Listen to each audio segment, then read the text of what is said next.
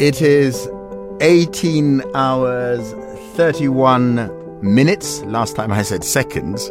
East African time. Time for John Sibi-Okumu on Wednesday.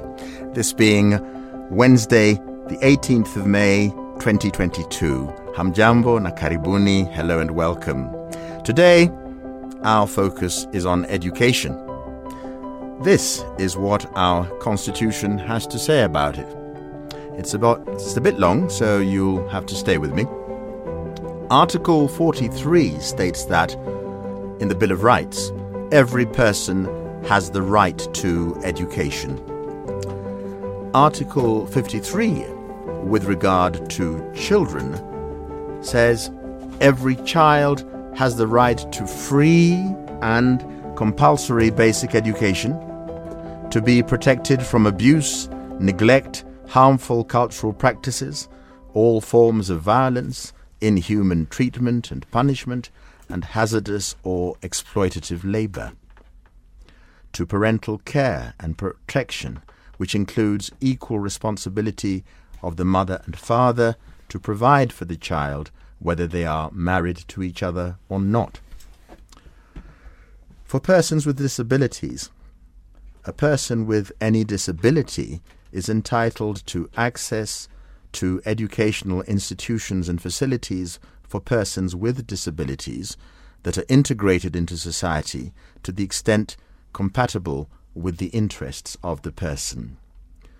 To use sign language, braille, or other appropriate means of communication. For the youth in our country, the state shall take measures including affirmative action programs to ensure that the youth have access to relevant education and training, have opportunities to associate, be represented, and participate in political, social, economic, and other spheres of life. Turning to minorities and marginalized groups, the state shall put in place affirmative action programs designed to ensure that minorities and marginalized groups are provided special opportunities in educational and economic fields.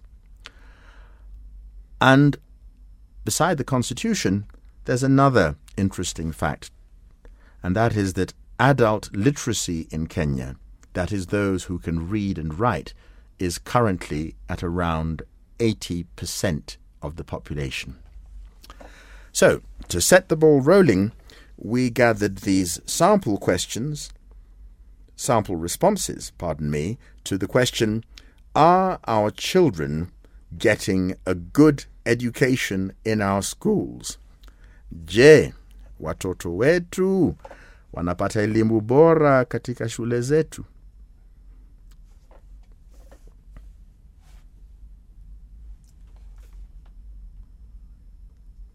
The new system that the government has come up with, it's a bit better than the other one, the 844 system. The CBC system will be able to pick talents from our children. Some students are not good in anything in class, but they have talents. All of them are not equal. There are those who are getting faster, and the others are slow runners. So the duration being given is very short for them. It will bring a lot of confusion because there is no infrastructure in the schools which will be offering this CBC. For example, if you look at the KCSE last year, 2021, only a quarter attained the C+. So over 600,000, now they are failures. Can you say that education system is good? Where will all those children go to? Yes, they are getting good education. CBC is about practical. It's not that the way we used to do it, they are being trained how to cook, traditional things, you see. But where they have failed us is the infrastructure, because you find a school with a lot of children but with less facility. Our kids are not getting the right or the good education simply because you see even how they are operating at home. It's like these kids are under pressure because of the time factor that they have. our education system is producing, but at the same time, it is creating a lot of wastage. They're trying to nurture their talents. So by the time they clear their education, they'll be able to go even and start their own business, because getting employment nowadays is not easy. Well, the ball is rolling. I'm sure we won't be able to cover all the ground. There's rich ground for commentary from those comments. Our mystery guest today, we've got used to the notion of a mystery guest, is a person well qualified to answer those or to respond to those comments, being somebody who is in the educational field himself. So, Mwalimu, without telling people who you are, would you be so kind as to respond to what you've heard generally? Yes, it's something that is of key importance to us, especially in the education sector. And the views that are coming from different people, they hold water. So, for example, when you talk about the CBC, the competency-based curriculum, being better than the previous 844, due to the fact that it nurtures talents, that's true. I totally agree with that. Because when the students are getting to year 6, there's that aspect of taking career paths whereby the students have established and they know what they are capable of doing. And there's also the fact from the responses that there's a bit of inequalities whereby there are slow learners and the fast learners, and that they're not being given enough time. This can be attributed to lack of human resource and the possible training that the teachers need to have for them to be able to cater for the students with the different learning capabilities. So that maybe grouping the slow learners and maybe the fast learners could be given more activities that can keep them occupied or in line with the strand or the objective of the lesson. And there's also the aspect of confusion due to infrastructure. I totally agree with this because there's inadequate facilities in our institutions, because the government's also talking about 100% transition and students having basic education.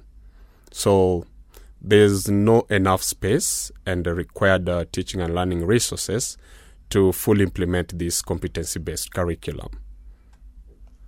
So that's right. So I'm going to comment on your comments. I listened to with great keenness to the lady who talked about grades. Now, first of all, we have a system where we pick up the newspaper and find that some child somewhere has scored any number of points in an exam, 400, and another child has scored 402, and another child has scored 403. And there are great celebrations in the various counties as to the best performers in their particular county. As a teacher, do you think that it's possible to assess a child to the point where you have this very strict marking, different exam, different people marking them, and because your child got one grade better than mine, I'm feeling that you feel that your child is superior?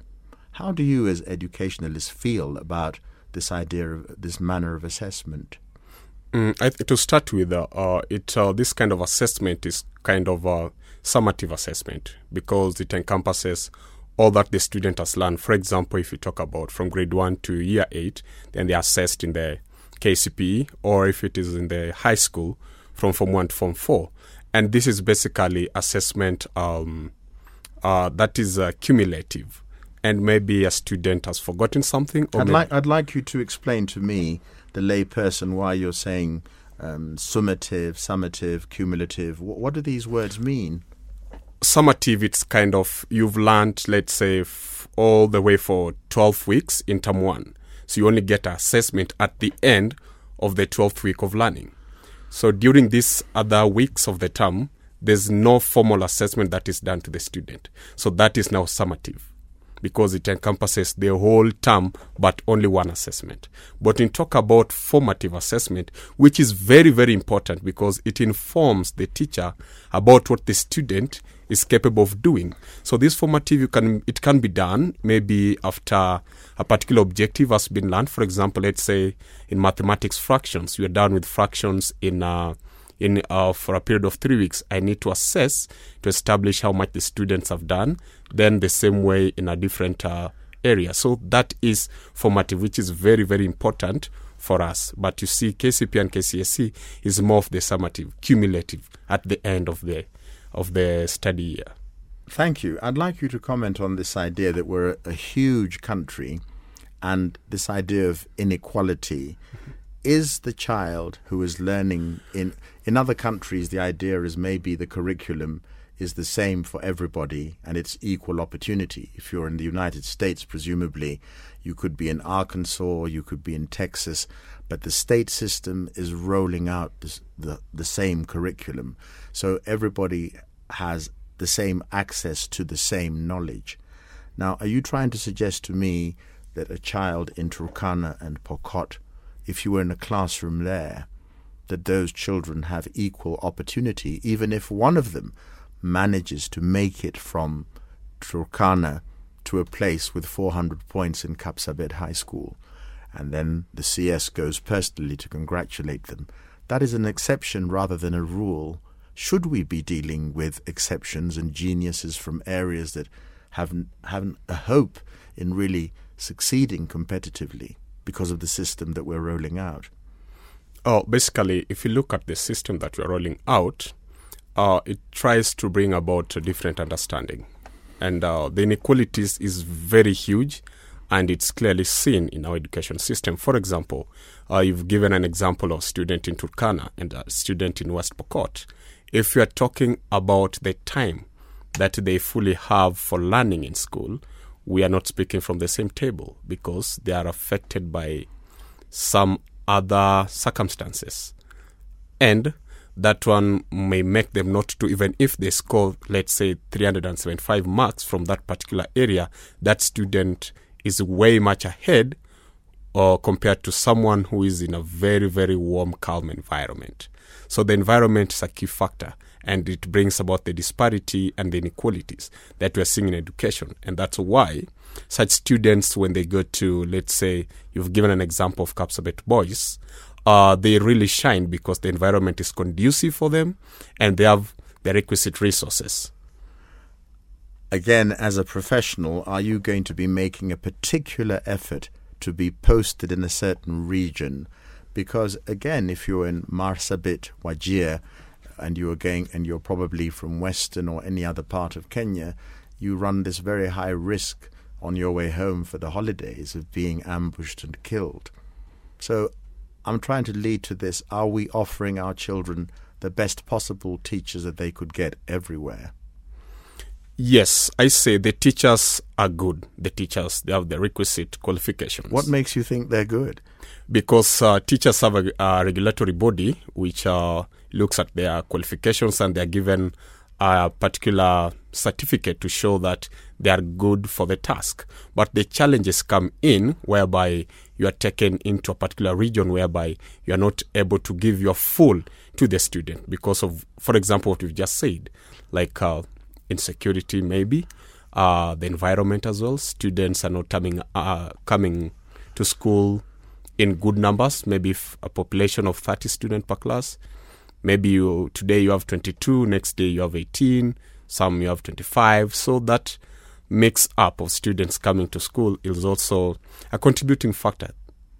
But we've just said that our Constitution, remember our beloved Constitution, is positing education as a right, as a basic human right of our citizens. And you're a teacher, we've established that. I'm saying, do you think that after so many years of independence, the quality of our education is improving? Would you suggest to me that the child today is getting a better education than I did in the 1960s? Yes, our education system has really improved because when I try to compare the different systems, that started from way back in 1963, the 7423, then we came to 844, and now we're having the CBC 26333. So it has really improved, because now I see the literacy and numeracy levels amongst the students is up compared to the previous years. Thank you very much, Mwalimu. It's a good enough point for us to stop for a while. All over Kenya, new ACE and System toilet blocks is giving toilets something to sing about. No matter what they do, a number one or a number two brings me closer and closer. New ACE and System toilet blocks comes in 3 new fragrances: Ocean Fresh, Citrus Fresh and Lavender Fresh. The toilet blocks also come as single, twin and triple blocks. These variants kill 99% of germs, leaving your toilet beautifully clean and fresh. I'll always stand by you, 'cause you make me feel brand new. ACE toilet blocks make your loo brand new. Why do we travel? We travel to experience nature, to taste flavors of the world, to discover different cultures, and to make new friends along the way. Whatever the reason, fly with MasterCard and Kenya Airways this season. Travel with a smile and enjoy 15% off using your MasterCard on www.kenyaairways.com with promo code MasterCard. Buy a ticket between 26th April and 31st May 2022, and you can redeem your booking until 30th December 2022. MasterCard. Terms and conditions apply.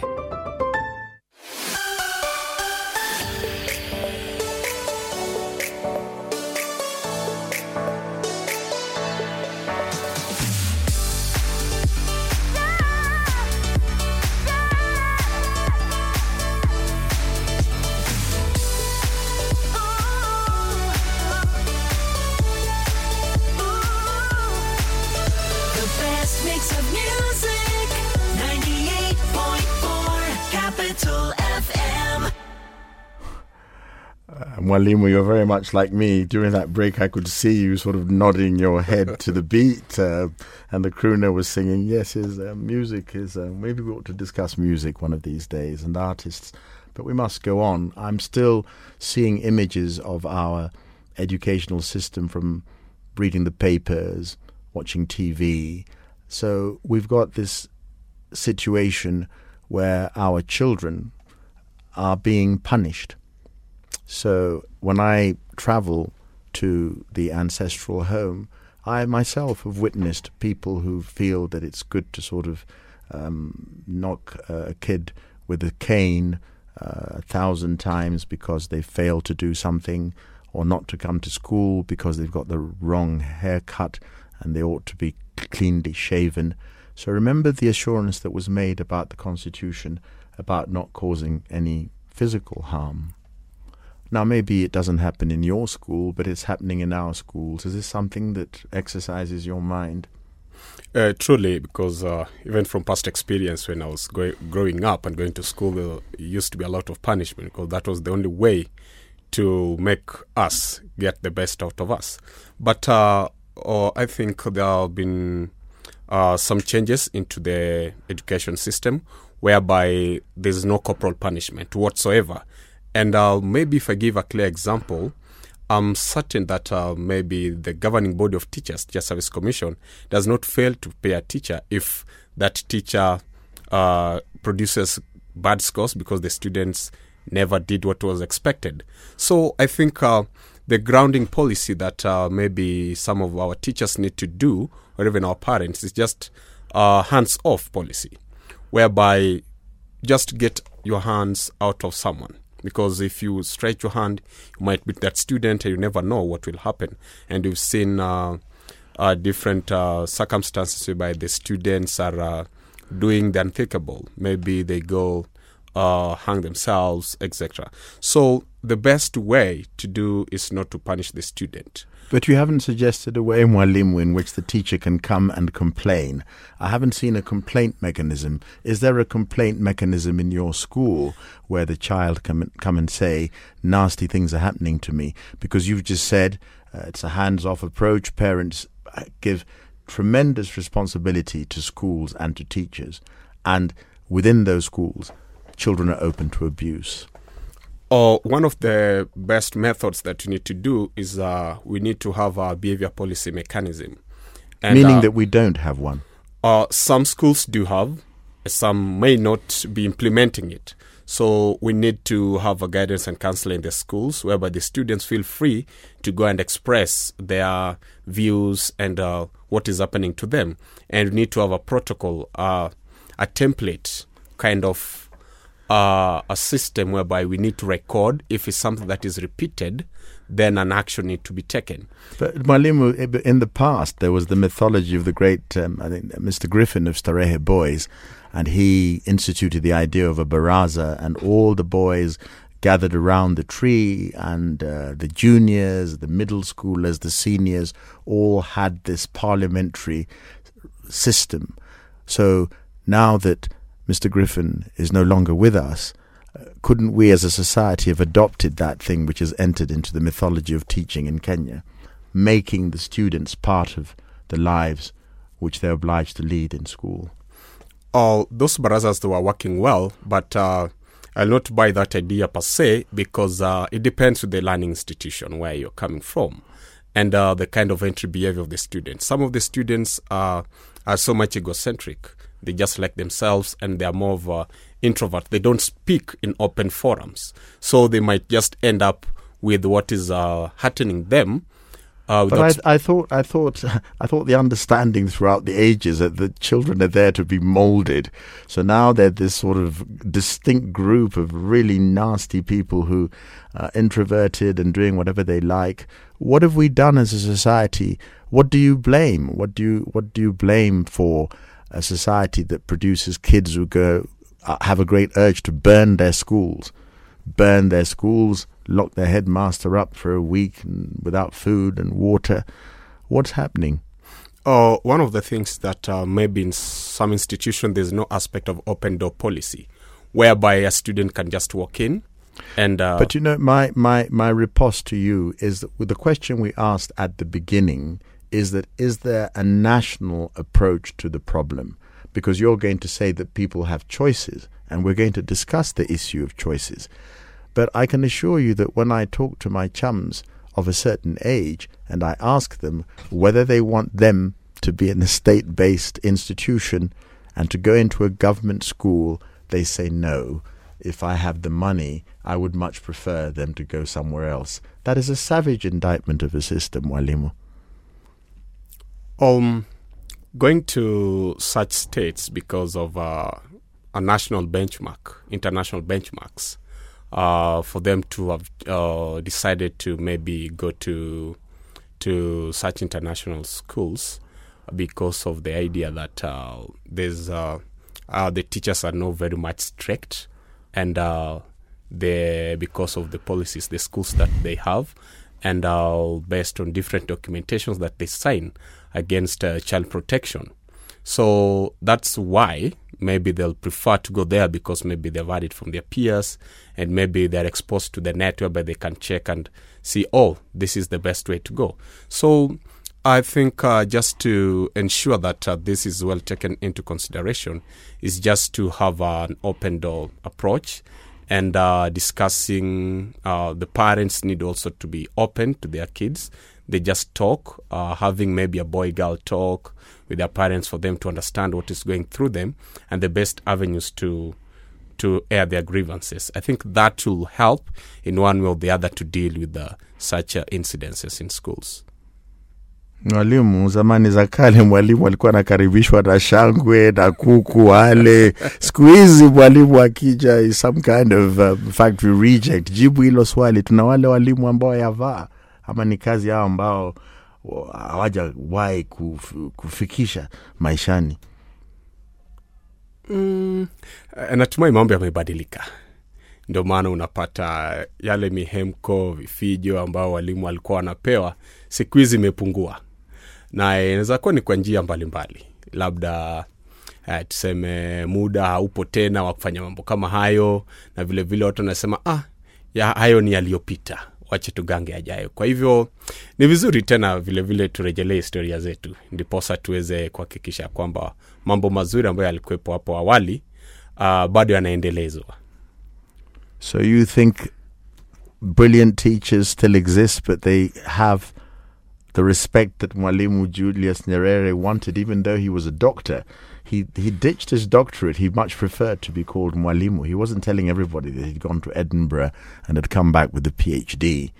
I think now that the teaching profession is presumed to those who have failed to find anything better. And then we think of a country where countries like Finland, where you have to be the most educated, the PhDs, in order to get time with kids.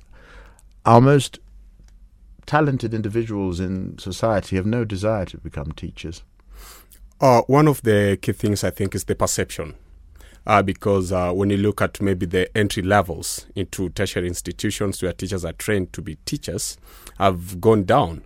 And also when we talk about the unionism, whereby in an year you get teachers are going on strike, and they tend to ask, why are the teachers on strike? They need more pay. So what is the perception? Teachers are not paid well. And in this society, you see, it's all about money. That's what people want. And that one, in one or the others, watered down the understanding of what a teacher is and who they are in their society. So it's just about the understanding, the whole understanding of a teacher. And some people view other professions to be much better as compared to teaching. But it's also good to understand that a teacher is well paid.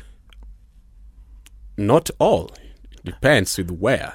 It depends with where. So you're basically saying over and over again, it's a key factor for any nation, the most important thing of all, in a country with very many young people, that we're adopting a sort of let's wait and see where we are kind of policy. Do you have any views on this idea of whether our kids might go to the idea of to fight against ethnicity? Because they're saying in some instances you've got to be in a region where you start off with your mother tongue, then you progress to a point where you learn English when you're at a certain age. But what about if you're an El Molo and you end up as a civil servant in, Gem? What's going to happen now?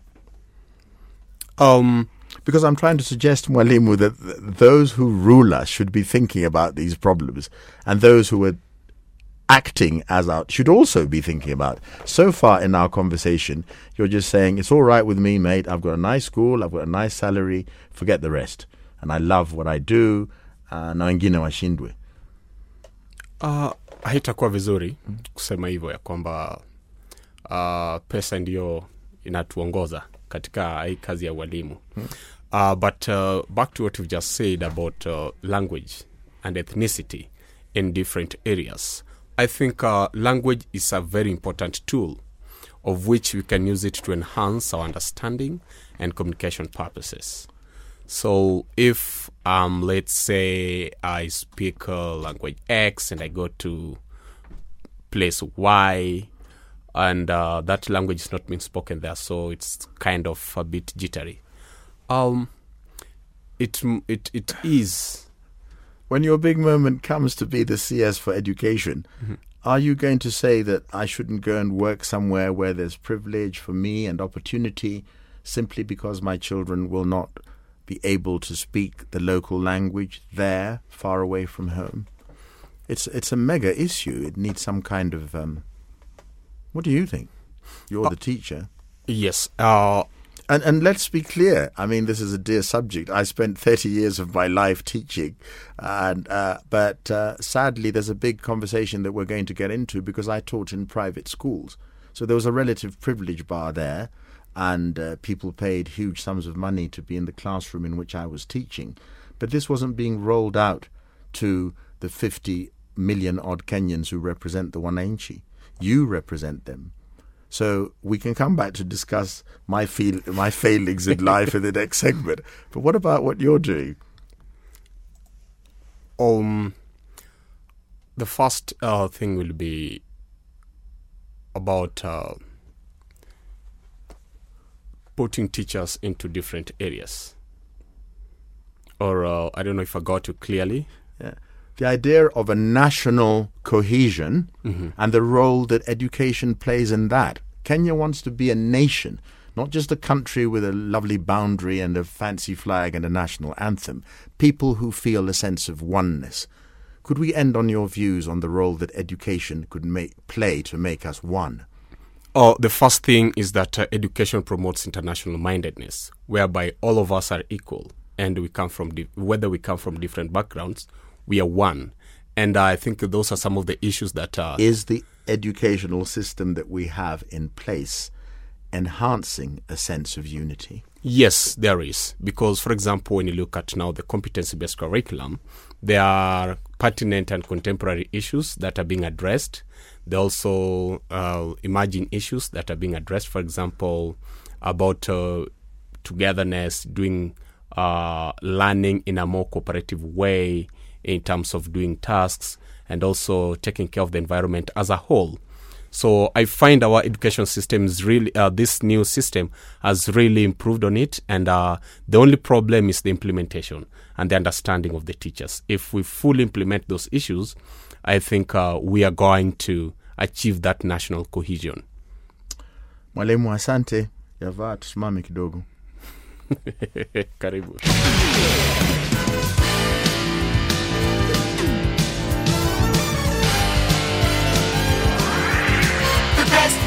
Music, Capital FM. Mwalimu, the last segment before you reveal yourself, we've got to the point where, as I tried to suggest earlier, most countries in the other parts of the world, let's not call them developed or emerging or everything, try to have a unified educational system. Everybody goes through the same paces, and then a few groupings do their own thing. Tell me something about, explain to me, who was a product of the 7 years in primary schools. Then I cleared my KPE. I knew all the ministers in government because they were on a poster. They were there, and it was part of who's the Minister for Agriculture, Lawrence Sagini, who's the Minister for Education, James Osogo. It was a very comforting sort of Kenyatta era where our leaders were there long enough that children ought to know who they were. And then I go through the motions. I do 6 years in high school, boarding school with its trials and tribulations, because you're far away from home, mummy and daddy aren't there to look after you, and then 3 years in university. Then there was the 844 system, so I'm a bit lost now. 8 years in primary school, 4 years in secondary school, 4 years in university. Now we have something new, which is called CBC. And you're saying it's a wonderful thing, and I have friends who say it's an awful thing. So persuade me of its wonder.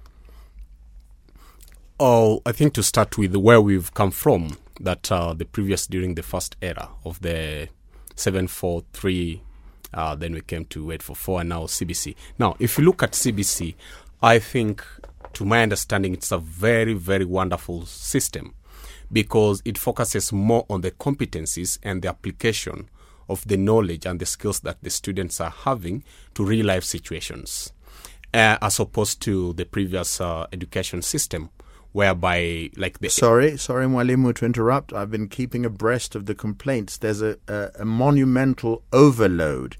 It asks too much of one child in one childhood period of their lives, and half of the things that they're required to do to have this wonderful exposure of one-on-one, they just don't have the materials in some village in, let's go back to Gem, my favourite place for today.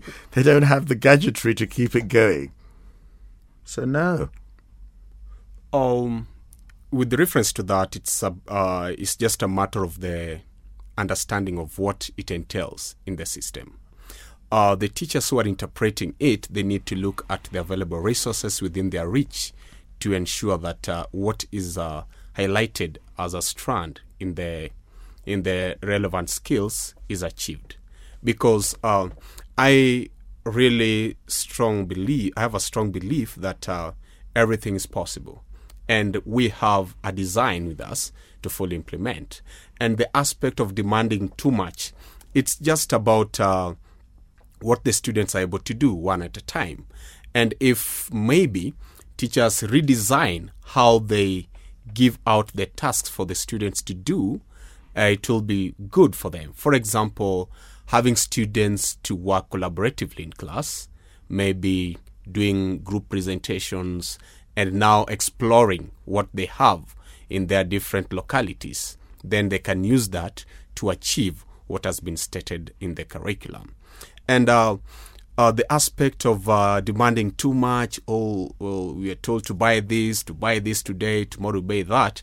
I think when the teachers plan effectively and they know what is expected, let's say after 3 weeks or after 4 weeks, it is within their duty to ensure that all the required materials from the parents to aid in learning is sent out to them in good time so that the parents do not complain. And at the same time, when you look at the CBC, it's an holistic approach whereby the teacher, the student, and the parents are actively involved. So when one stakeholder is not actively involved, then things do not work well. So it is also important for the parents to know what their children are learning, and at the same time, they need to ask and attend those open days in schools so that they know what is expected. And also just benchmarking, because I'm sure parents interact and their children don't go to same schools. So it's also important for them to inquire what is it that is happening in school X, and my child in school A. What is it that is happening? Then they can compare and establish a commonality of what is supposed to be done. But this system is a wonderful one. And I'm sure when something is starting, there are always the setbacks, the fear of the unknown. But if we fully implement it bit by bit, I'm seeing good results in terms of literacy and numeracy, in terms of the students who go to primary 1, primary 2. And I see my girl is doing wonderful. She does her things by herself, but she is in the national system. So I find it so nice and I enjoy it. If we go with open mind, then we are good to go. Do you help your daughter with her homework? Are you, as the parent, involved in this process, or is it all teacher-based? I am involved. One, the communication. The teachers communicate through their diaries. Then I look at it, and before I even ask my daughter what she has to do, already she's aware. So it starts from school. Let the students know what they're doing from the teacher. Then the student, when he or she comes home, it is upon the parent to have, let's say, a routine. Do you have homework? Or the child knows that when I'm from school, I do 1, 2, 3, I do my homework. The only way I help is when the child is stranded. When I see that this child is really struggling in understanding this. So what I normally do is that I write a note to the teacher to tell my daughter was struggling with this and I don't want to do it. Because it's important also to apply the approach of research and doing more of inquiry. And if it is, let's say it's too much, then I just ask some leading question as a parent, because maybe I look at what the child is supposed to do. I may ask some leading questions just to spur the thinking of the student. But I'm glad we can be a bit personal in that you're a daddy. I didn't know that. But now that, good old, all love to your daughter. I want to find out what you as a daddy feels about the idea that children these days, literacy is beyond reading and writing. The 81% of Kenyans who can read and write. The idea of social media literacy. The child of the future has to be able to deal with social media, WhatsApp, but it is also a maze of fear. She could go out there and discover all manner of things.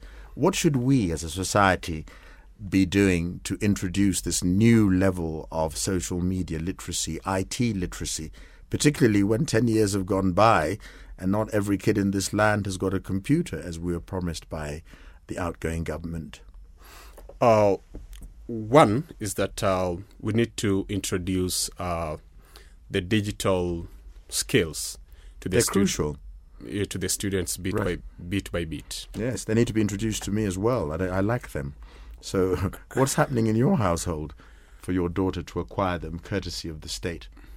One, I'm disappointed because the state promised some of this equipment to enable teaching and learning in our institutions. But because when you look at even the curriculum itself, there are certain areas that it states that the student can even drag and put maybe their matching words, pictures they can drag. You see, it's also helping the child with the psychomotor skills.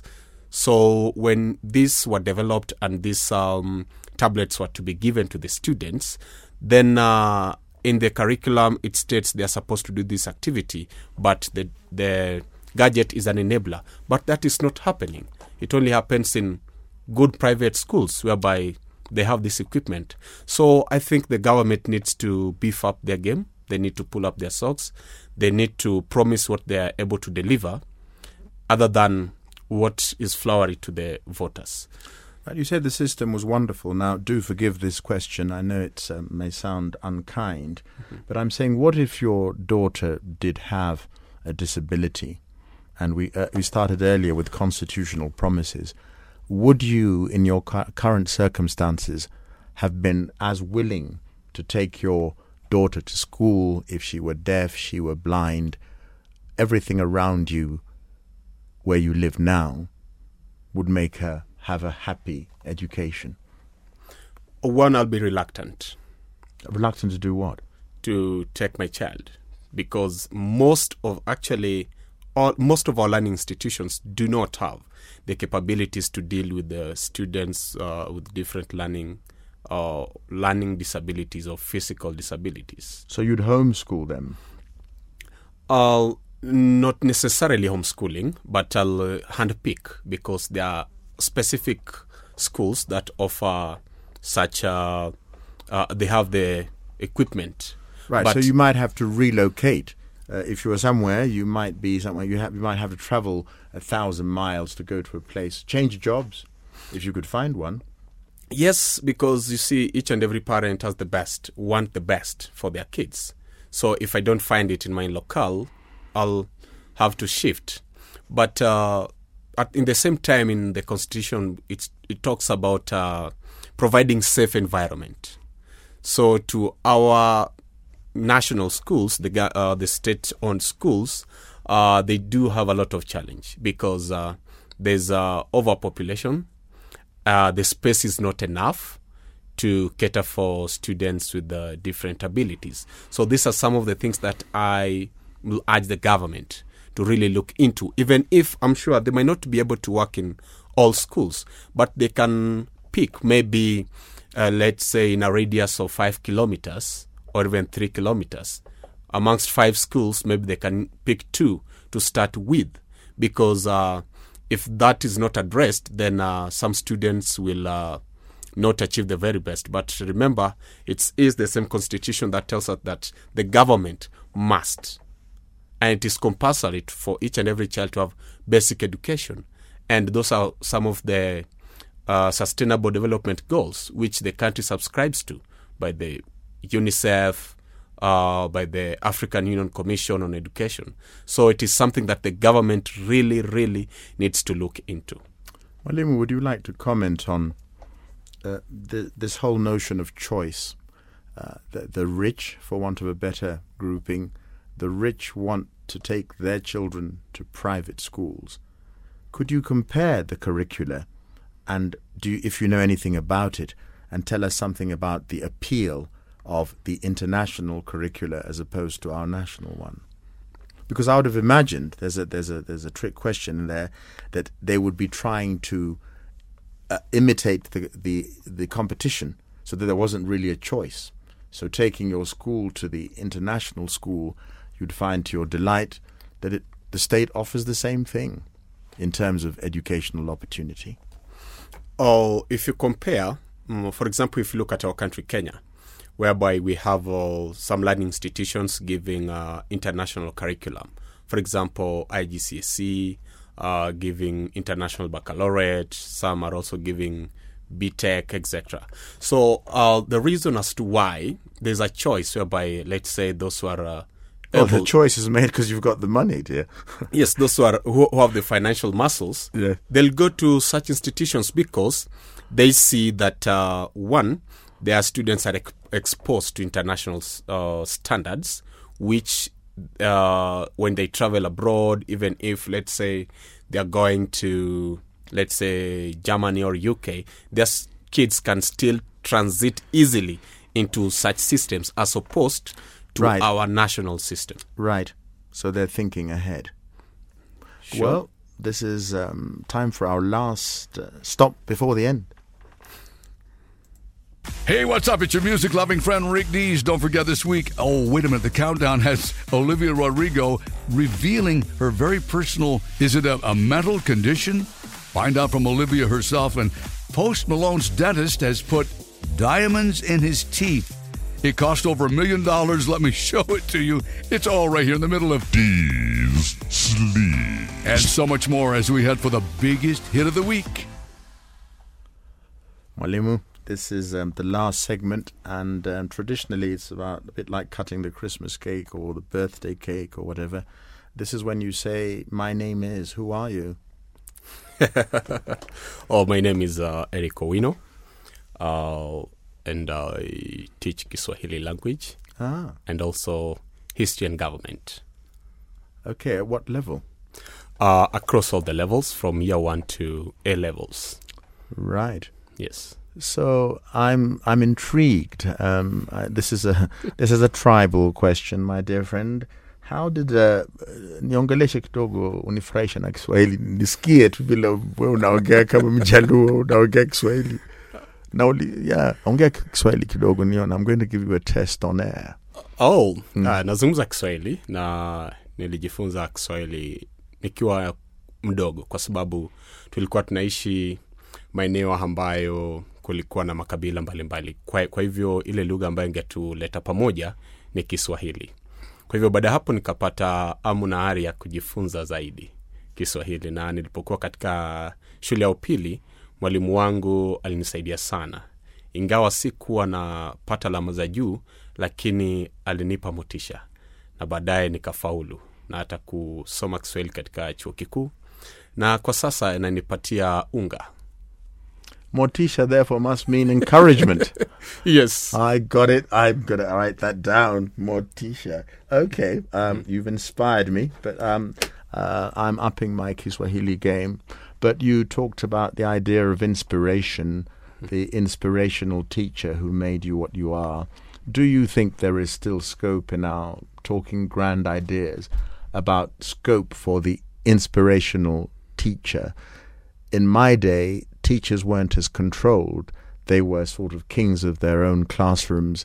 Some people came and did nothing for 40 minutes at a time, but it was very much the age of the teacher as a character, a memorable character.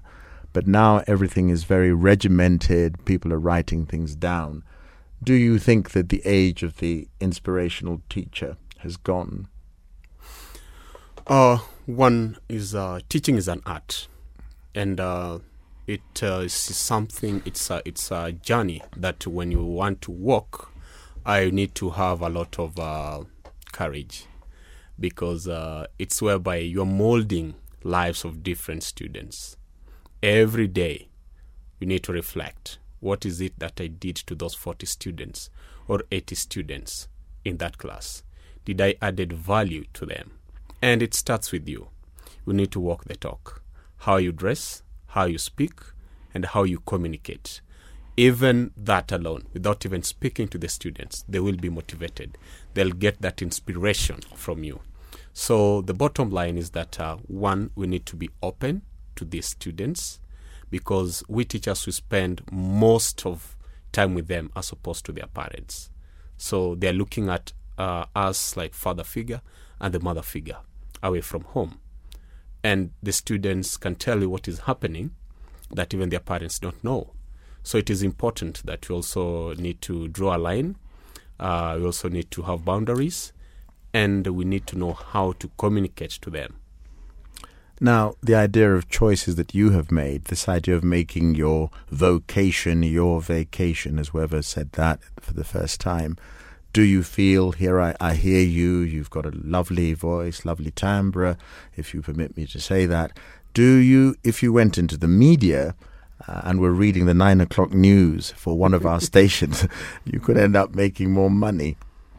So in terms of career progression, it's an unfair question, rather. Do you feel sometimes that you made the wrong decision to become a teacher? You could have done better for yourself financially if you'd done something else. Not really, because what I started with was my main idea was not actually teaching. But I found it much better after seeing some of my friends. So so what was the path? You gravitated towards teaching. It was never a calling, in the same way that I might, want to become a priest at the age of 12, heading for the seminary.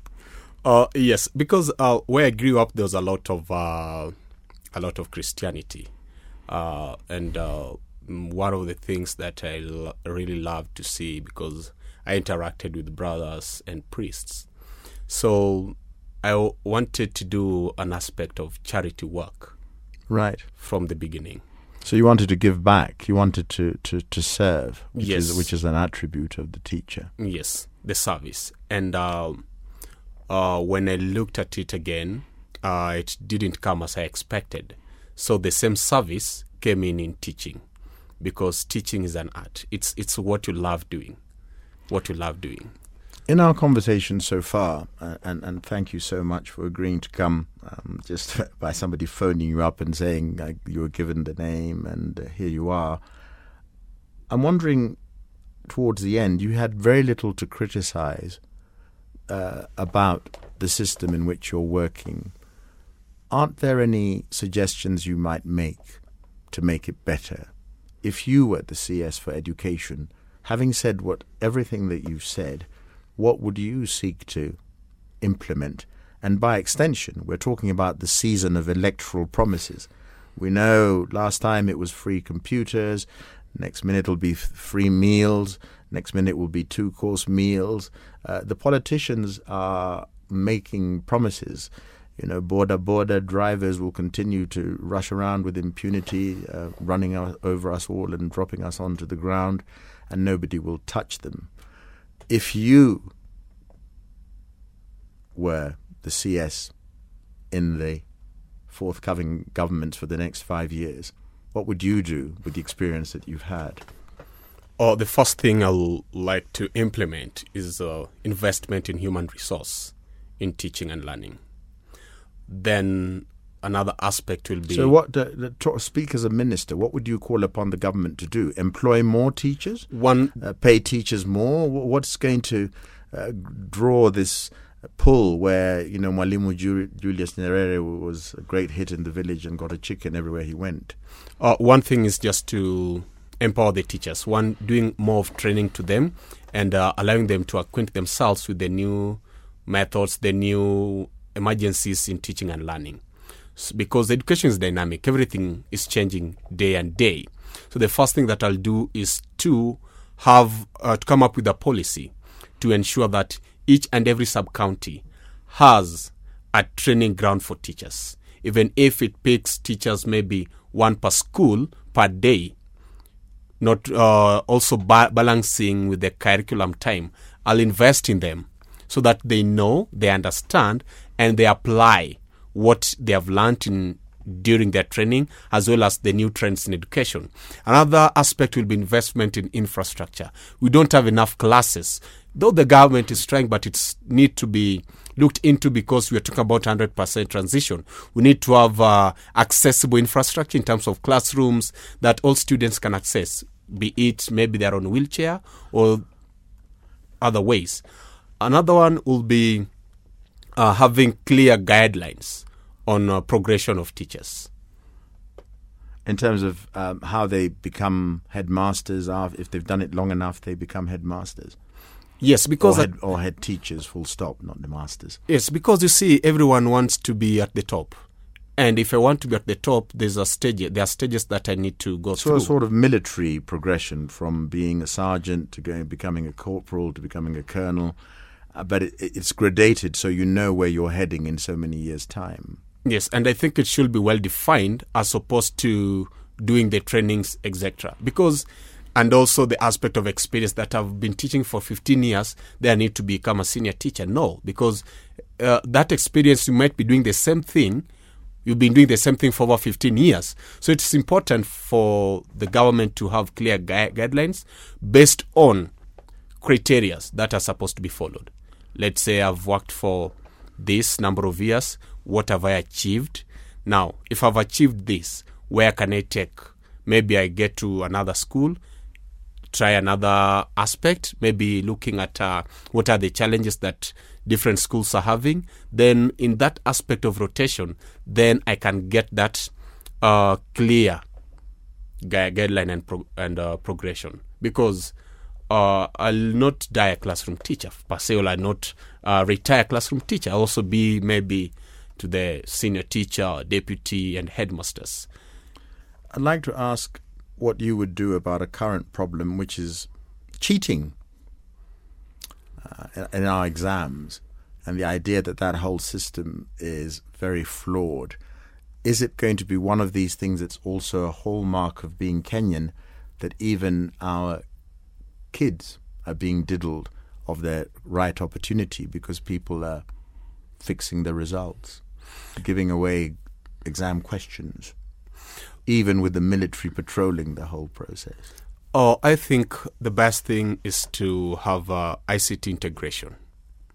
ICT integration means that there's a camera filming everything? Not necessarily a camera, but you see, if those exam papers have security seals, if maybe, let's say, in a particular village, in a particular radius, we have a geolocation system, whereby if these papers have been tampered with in one way or the other, if it's, let's say, a scanner or maybe something to detect any form of getting the paper in advance, before time, that is the problem. That's where the problem starts, acquiring the exam papers before time. So if we have certain security measures other than human beings, because human beings are flexible. So if we have a clear system which is not necessarily inclined to human beings, then we shall curb it one way in one way or the other. Then once these exams have started, maybe you only need one person per room, and this one person also have different, let's say, gadgets that will help them to monitor the progress, how the students are doing their exams. So could we end with this image of your daughter and maybe the other many children that you will have? Surely one way of a gauge is, what ambitions do you have for your daughter with the education? Here's my little girl. She's so nice. She's so pretty. She's so lovely. What do you want her to become, courtesy of this educational system that we're providing?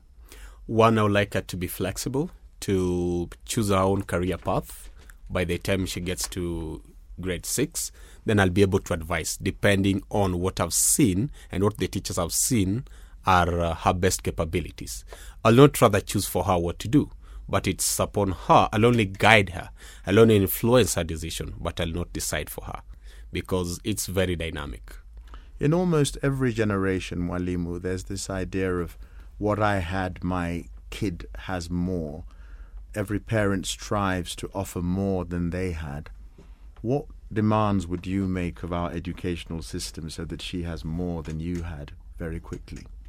One of the demands will be, let's say, flexibility, understanding what they do, and not providing 100% help to them at all times.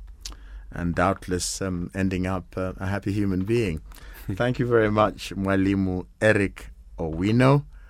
And we have to leave it there. Do continue to give us feedback, hopefully positive and reassuring, on the Twitter handle @CapitalFM Kenya, or drop us a text or WhatsApp message on 071 984 984. You've been listening to John Sibi-Okumu on Wednesday. Till next time. Thank you.